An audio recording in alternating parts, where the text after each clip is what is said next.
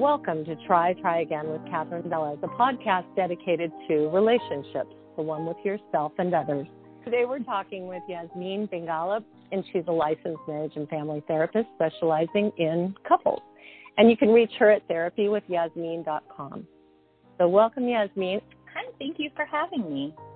So I wanted to ask you first, it's kind of a two-part question. I thought we would start with what is it about couples that you work with that you enjoy the most? And then what's the most difficult part of working with couples? So maybe start with what you enjoy the most in couples work. Sure. So I absolutely adore working with couples. I think one of the most really kind of magical parts about working and doing the couples work is being able to see two people reconnect and heal a relationship. It's something that I feel so privileged to be a part of and to witness.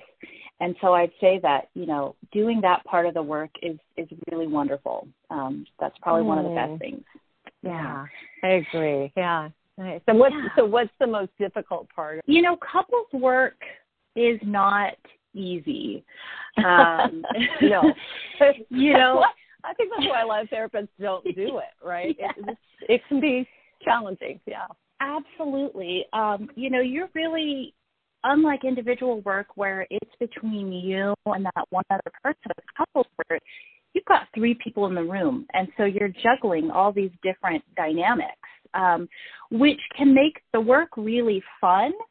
And it can also, it can be a little stressful at times. So, what I know is because it is so fast-paced, I really have to make sure that I'm taking care of myself before I get into a session, because my job is really to support the two people that are in there and to walk with them on this journey. And if I'm not in the right kind of space or in a place where I feel like I can, help the couple slow it down, it can feel chaotic. And so I think that's, especially, when I started out as an intern, that's what I really had the biggest challenges with. So now I just know that part of the job is really making sure that I'm in a good headspace before I get in there. Couples are perhaps spending more time together than ever before. And, while it can be a wonderful opportunity to kind of deepen those connections and do things together, I think it's also difficult to not let the little things annoy you at times. So are you seeing that in your practice with the couples that you work with? Yeah, first of all, just being human, I think, and as a couple therapist, I know having to renegotiate my own time and space with, my husband, who's now home more, has been a process. So I think all humans go through this space of, okay, so what does this look like now? We're sharing more time together, more space together. How I might work might look different from my spouse. How do we keep each other sane? So I think that's definitely shown up in my office. And another kind of interesting thing that I've seen too on the flip side is that some folks have really had to just spend this time together. They got rid of all the other stuff that was going around, and by spending this time together and kind of being forced to prioritize this space, it's been an interesting and sometimes a really positive experience for some people. And I know that's not everybody's experience, but that was something that did surprise me going into quarantine. Absolutely. Well, it reminded me, just as we're talking here, it kind of hit my brain, that it might feel very much like, that first year of living together. I think it was something you said about, kind of figuring out how we're going to do this and be in the same shared space together. And we know, that can be a very difficult year in marriage, that first year. That's the feel it has to me sometimes when couples are coming in. So I want to normalize, if anyone that's listening to this is feeling that, that may be kind of it's that transition piece that is often that first year together. When you think of the couples that you're working or you have worked with, what would you say is the biggest what's the question that most couples come in with, or what's the thing that most couples come in with that they want to work on? Hands down, it's communication.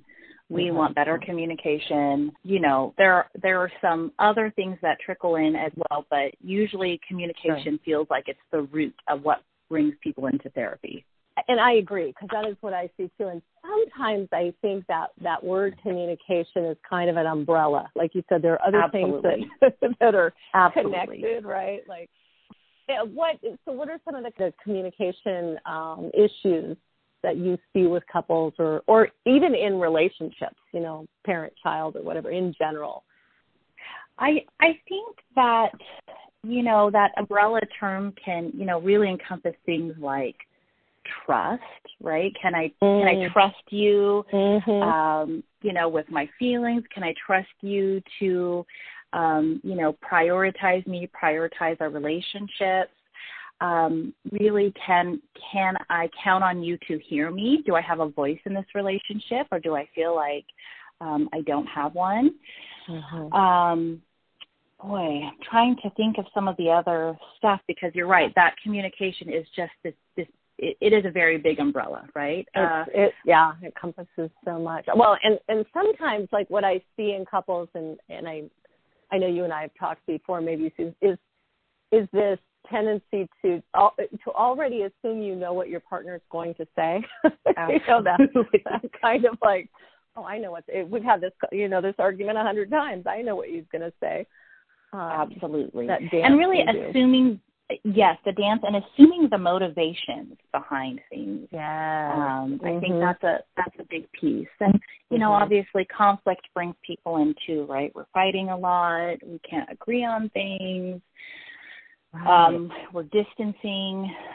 And really, you know, there's a big theme that I tend to notice once we get into the work, is that this feeling of loneliness within the relationship. I don't feel like I have a partner. Yeah, that disconnect piece. What are some of the basic communication skills that maybe you and I can kind of talk about, or exercises that might be helpful to improve the communication in their relationship? Yeah, I think one of the big things that I always go back to is slowing everything down. Our culture we are a culture that is very fast-paced. Outcomes are the things we look for. We're kind of always looking for the bottom line.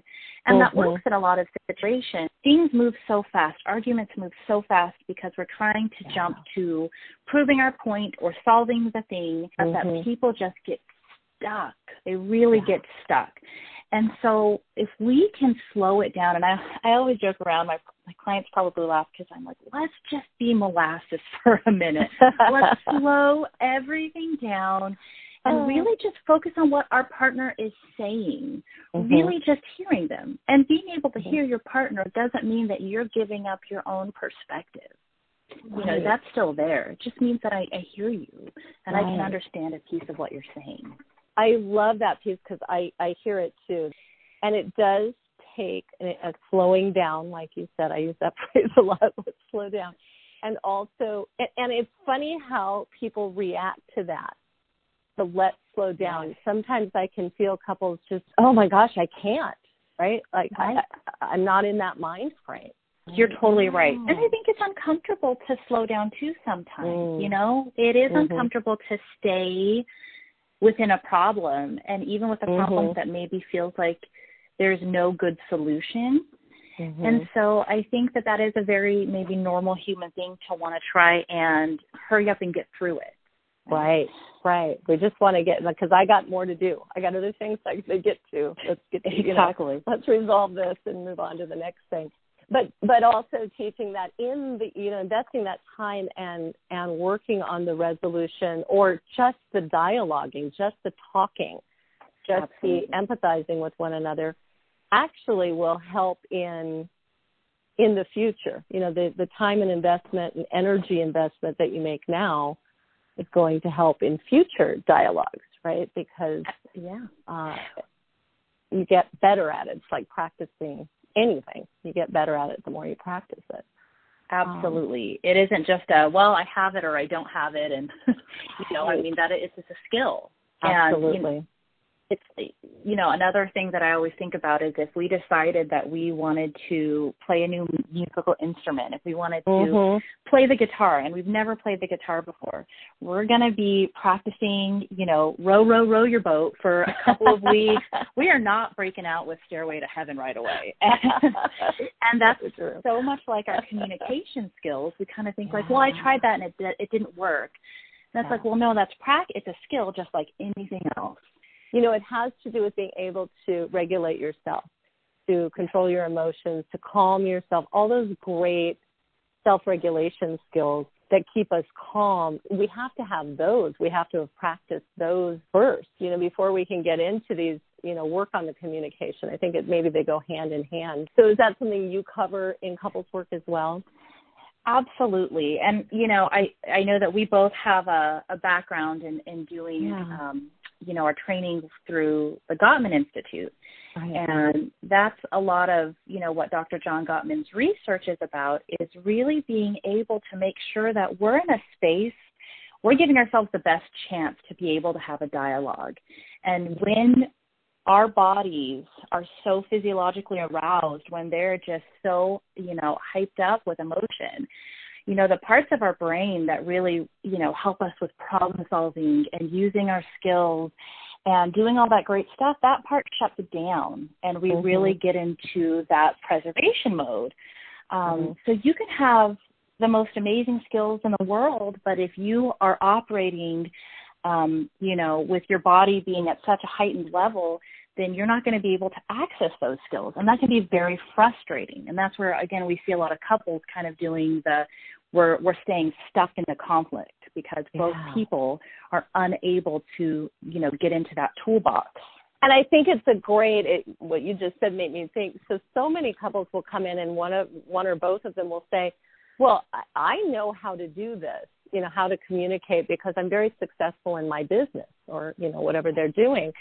And it's almost like the skills can translate, but it has to do with the ability to keep themselves calm. So often at work, I can keep myself calm and I can utilize these skills, but at home, in the context of that intimate relationship, sometimes it's more difficult. No one pushes our buttons like our partner. No. Maybe our children. Well, that's true. You're right. But you're right. It's our partner because they know us so well. Right? So somebody is listening and they want to practice something with their partner after listening to this podcast. You lead couples in active listening, I assume, and iMessages. Can you talk a little bit about what that is? Sure. So, going back to that really active listening, the first thing we have to do is make sure that whoever is speaking, you've got the listener and the speaker, and at least that's how I address it in my sessions.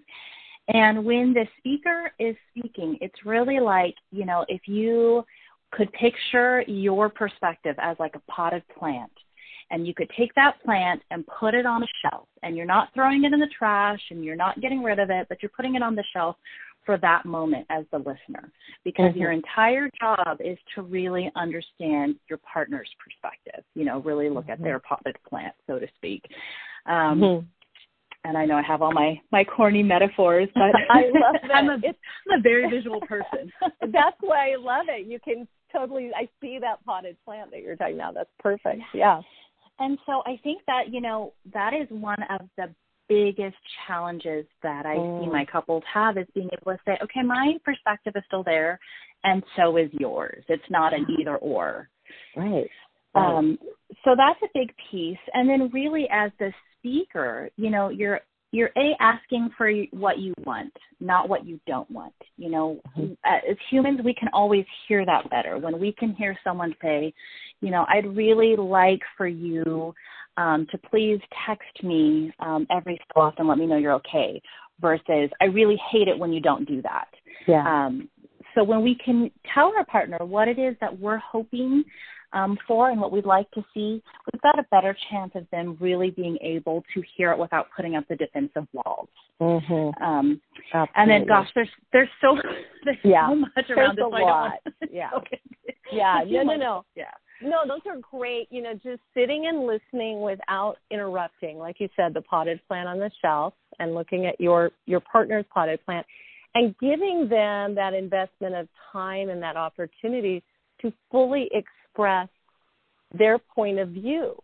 I think that's just that alone is invaluable, because we know we can't persuade other people or get someone to listen to us and understand our point of view unless we can do that for them. And so I think we have to be able to appreciate that perspective piece, that they're not wrong and you're not wrong. I'm telling that to clients all the time. Now, they don't want to hear that. They want to hear I'm right and he's wrong or she's wrong. But that puts us at against one another, right? Whereas the other way draws us together. We're a team. We both have a valuable perspective, and let's look at and being mindful about really using feelings. There's so much in a session where it's like, well, I feel like you were really a jerk. I'm like, okay, well, that's not really a feeling, and I understand where that's coming from. But really getting acquainted with what feelings actually are, and I know, probably every client I work with, I am a big fan of the feelings wheel, where it has like every feeling listed, and I'm like, okay, let's look at this, because we tend to get so stuck in a couple of I'm happy, mad, sad. And we really kind of lose touch with what is actually a feeling, what's actually going on for us. And 9 times out of 10, when we're able to say, I was really hurt by this versus you're really selfish, our partners are so much more able to hear that and to empathize with us and listen. Oftentimes, people are like, well, I can't sit and let my partner just go on because I will forget the things I want to say. And I hear that quite a bit. And so I always suggest, keep a pad of paper and a pen handy and just shorthand something, because sometimes I think people feel like they have to blurt something out because, well, wait, I want to make sure this part doesn't get missed, or I don't forget this part. So write it down, because that's a very common thing, especially when we're a little heightened. Absolutely. And checking in with your body. And this is something, this goes back to just being able to self-regulate. And it is a skill, but really starting to get comfortable with, okay, you know what? I know that I am not in the right place to have this conversation. I need to do some things to take care of myself first. Maybe it's going for a walk. Maybe I just need a little time to breathe. And as the partner, allowing your partner to take that time, because it's going to benefit you in the end as well. Because it's typically one partner needs time and the other's like, no, we're solving this right now. We're not going to, slowing it down, allowing some space. That's just, it's so great individually, even in our own heads, just for our own way of dealing with the world. It's a great, if we can learn that to do that individually and then have it happen in our couples work, it's just so beneficial. Absolutely. So if you had one piece of advice to give couples, you've got a couple that's come in and you can only share one thing or give them one piece of advice, what would it be? Okay. So they're already in my office? Yeah. They're in your office. And you're like, and my one piece of advice is like, do couples work before you think you need it. But if they're already in there. No, I agree, because that's exactly what I thought. I thought we need to let people know, because what is it, 7 years that couples struggle with issues? And before they seek help. And then it's death by 1,000 cuts, right? We've done so much damage in those 7 years sometimes. And the work is a lot harder. It's like, if you can invest in your relationship and just prioritize that at first, and keep doing the work, it absolutely pays off. Remember, this is, the two of you are building these skills together. You know, it is not a magical process. As much as I would love to have a magic wand and I could go, ta-da, everything's fixed and everybody's happy, it is a process. It's a process that you're going to sometimes feel like you're taking a step or two back in. Absolutely. But, you know, that can also make the work so rewarding. It's not going to happen overnight, but the changes can be worth it. Anything that is worth doing, it's usually hard. Anything of great value is usually hard. If it was easy, everybody would do it, right? It's absolutely not. There's so much that doesn't even really have to do with your partner, your own childhood trauma, your own how you were raised, your belief system, your worldview. Totally. There's so much that goes into it. And I like to let people know that, because then maybe there's a little more empathy and a little more, it's not just about me, right? Like there's some space there to explore. That is such a great, it's absolutely true. You know, we're usually having like 10 conversations at once, right? We think we're talking about one thing, but there's 10 things going on under the surface. It's our own stuff. So I think that's an excellent point. It's so true. The skills that we're talking about are not necessarily for couples. Like, I know we're both marriage and family therapists, and I keep waiting for them to change that name. But we're talking about human relationships. It doesn't have to be a partner, or, you know, it could be mother-child, father-child, right? Absolutely. The thing that first got me really into this particular part of our field was reading a book by Dr. John Gottman called The Relationship Cure. And he talks a lot about these skills, but not just in romantic relationships, in friendships and in parent-child relationships and work relationships, because at the end of the day, so much of that, you know, transcends the label on the relationship, because we're just humans trying to really figure things out. And it would be so nice if we could be like, ta-da, we're adults and we've got everything figured out. I thought that's how it was supposed to be. Right? I don't know. I feel like, man. It doesn't. So, you know, so much of it is us trying to work through our own hurt and insecurities and, you know, goals or dreams that we might not even really be aware of in the context of many, many relationships.